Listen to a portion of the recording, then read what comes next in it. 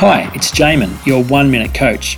Rob Bell says that despair is the mistaken notion that tomorrow will be exactly the same as today. Yet, as soon as you can start to believe that creation is continually being unveiled and renewed, and you are invited to participate, and that what you do matters, it is impossible for 2 days to be the same, no matter how deep the hole you might find yourself in.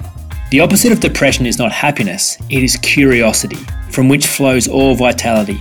Follow your curiosity. It is always the path to a bigger life and the way out of any small places you find yourself stuck in. If you can change one thing about this situation, maybe you could change everything about this situation. Treat yourself like a high school science experiment. Be totally curious about the effects small changes will make to your overall experience of life. There is no failure, only feedback. Only feedback. It's all learning to get you more of what you want. For more information, go to oneminutecoach.com.au.